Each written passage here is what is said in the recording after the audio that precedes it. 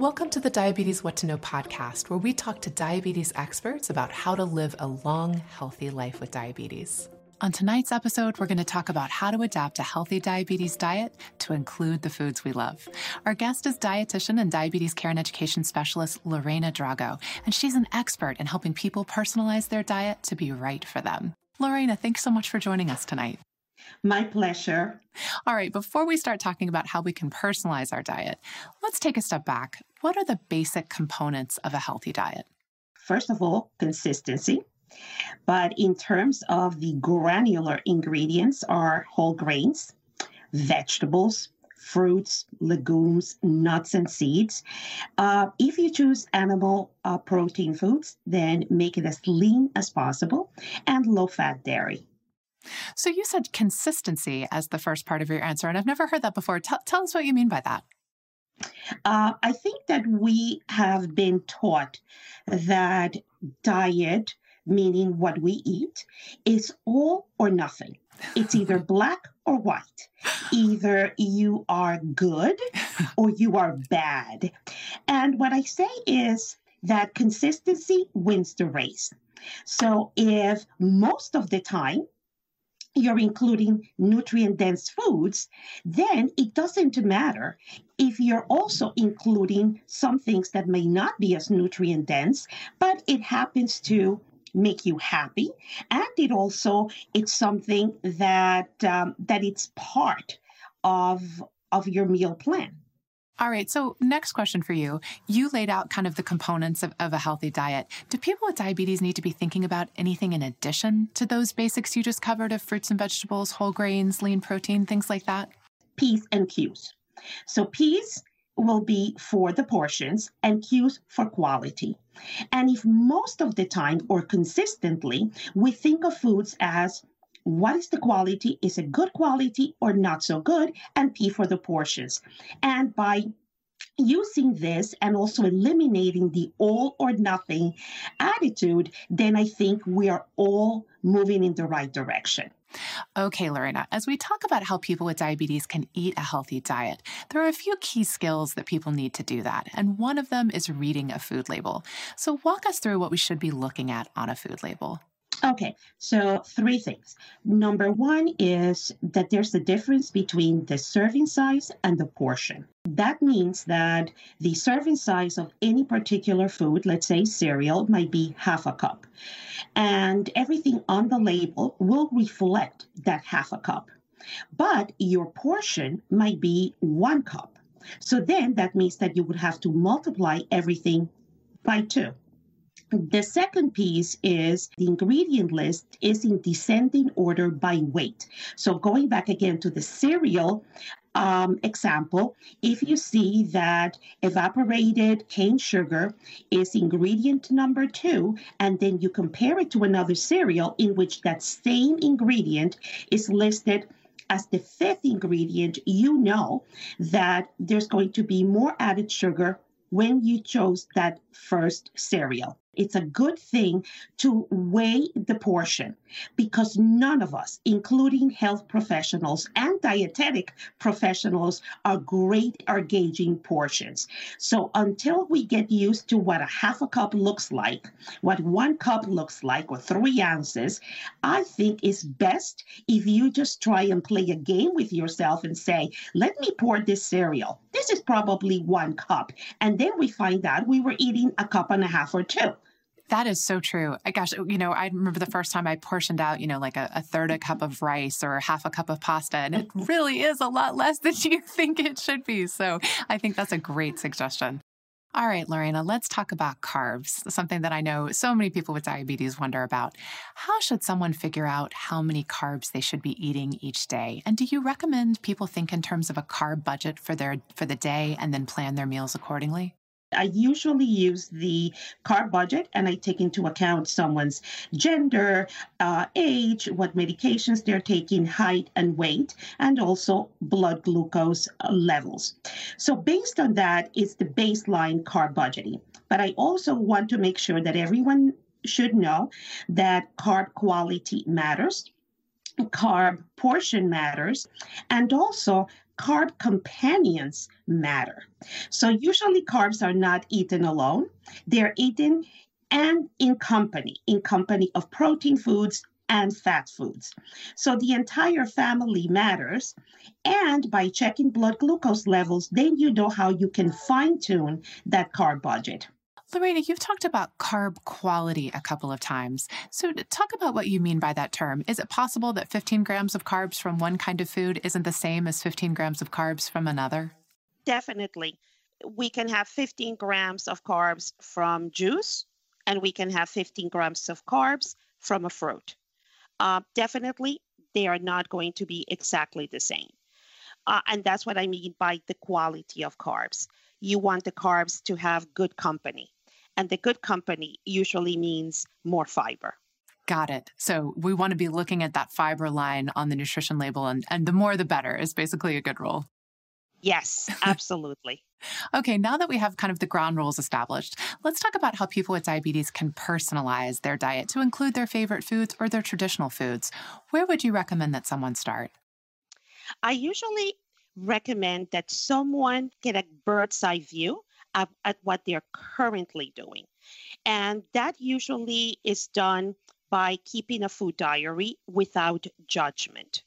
And that means that we are not going to get the halo effect when we write that we wrote a salad, or we're going to have that little devilish effect when we ate a cup of ice cream.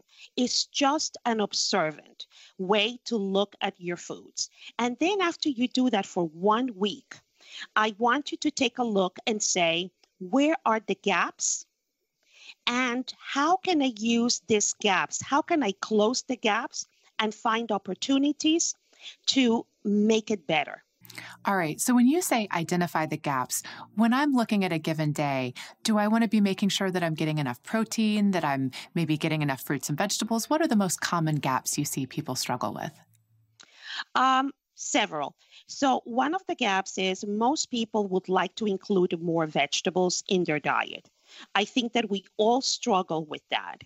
None of us said, boy, did I just pigged out on broccoli last night while I was watching a show.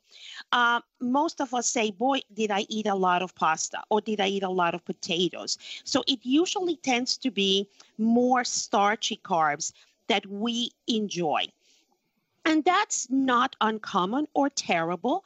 Throughout the world, we pretty much eat between 50 to 60% of our calories are coming from carbohydrates, starchy foods.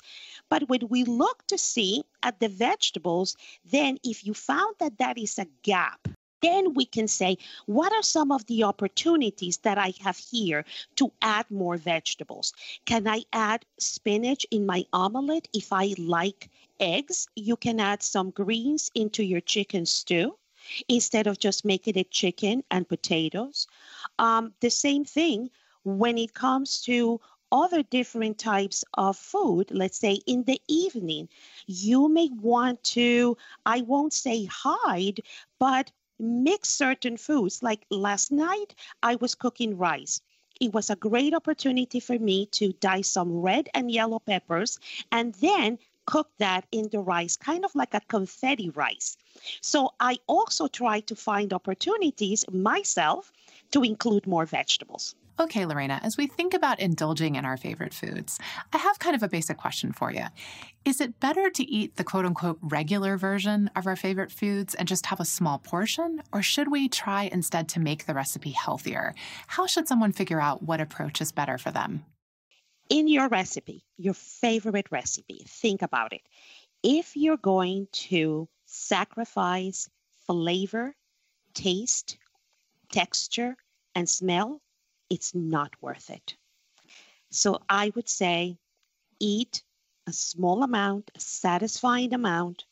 Don't eat it too quickly.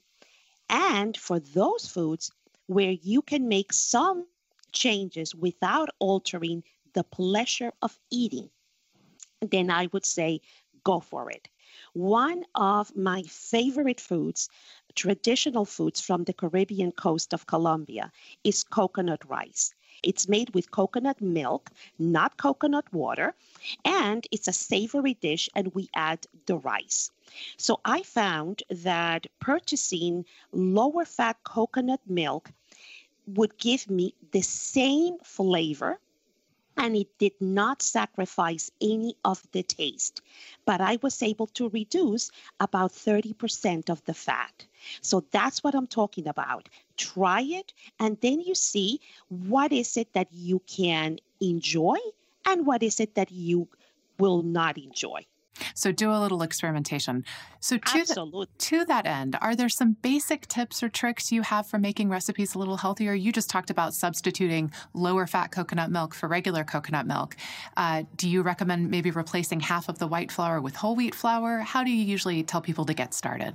Use healthier fat options such as olive oil, nuts, etc., avocado.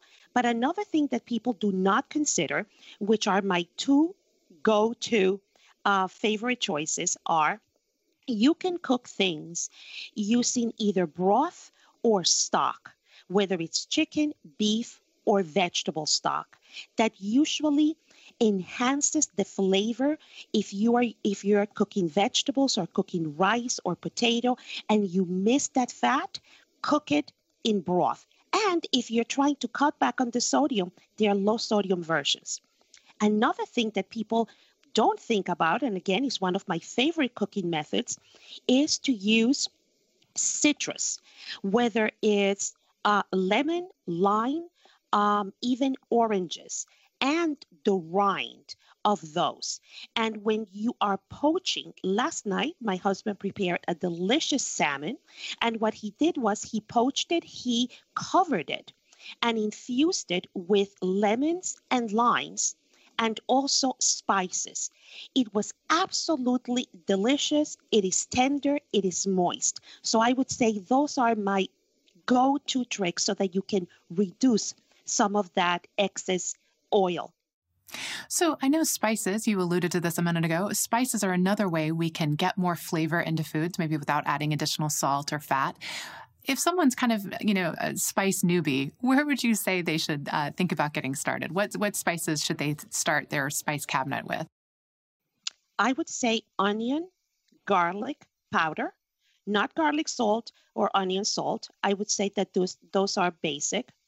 I love and adore cumin. So I would definitely ask people, just try cumin. Another thing that I think brings this smokiness to food, and again, is not too foreign for a newbie, and that would be smoked paprika. Not regular paprika, but smoked paprika. So I would say that start with those four, and then start to branch out to other types of spices. All right, no matter what our culture is or our favorite foods, there are some general guidelines that usually lead people to eat healthier. And I'd like to talk with you about those now. Kind of the big three: planning and meal prep, cooking at home, and mindfulness. So let's start by talking about why cooking and eating at home is so important and why we should be prioritizing it. Well, when we cook and eat at home, we are controlling the portion, we are controlling the ingredients, and we are also controlling the quality of the foods that we eat. So those are three elements that are extremely important. Another thing that you mentioned was mindfulness, and that is connecting more with our food, connecting more with how we feel. Because many times we eat mindlessly. We usually have the telephone on one hand, that is our eternal companion. We may have the TV and we may have the laptop all going on at the same time. And what that does is gets us to forget that delicious connection with the aroma of food, with the flavors of food, and also with how we feel about certain foods. When we were talking about having our favorite foods, you said, your absolute favorite food, you love the smell, you love the texture, and you said, you want to eat it slowly. And I think sometimes we think about mindfulness and think, we have to be in a Zen monastery, but sometimes being mindful with our food is just slowing down enough to actually taste it. So tell me a little bit about how you kind of encourage the folks you work with to actually really enjoy the food that they're choosing to eat. Well, I would say as much as you can, and many times you can't. One of my own personal goals was to take time just to eat, not to eat, have a bite and then continue typing, but just focusing on the food and then having an internal check-in with myself and say, am I hungry? Am I full? Am I thirsty? Lorena, we know that for many people, food is used as a way to express love to family and friends. What tips do you have for people living with diabetes so that they're able to cook and enjoy food with loved ones? Well, I think two things that are important, and that is if you enjoy cooking, and even if you don't, there are plenty of places where you can find dishes that meet your goals. That's one. The other thing is that most people, when they're preparing foods or ordering foods for gatherings, they are going to serve something that most likely will be perfectly okay for you to eat. So that's another thing to consider. Then the third option is when someone says, just a little bit come on, it's not going to hurt you. And I know that we have all heard that in one way or another.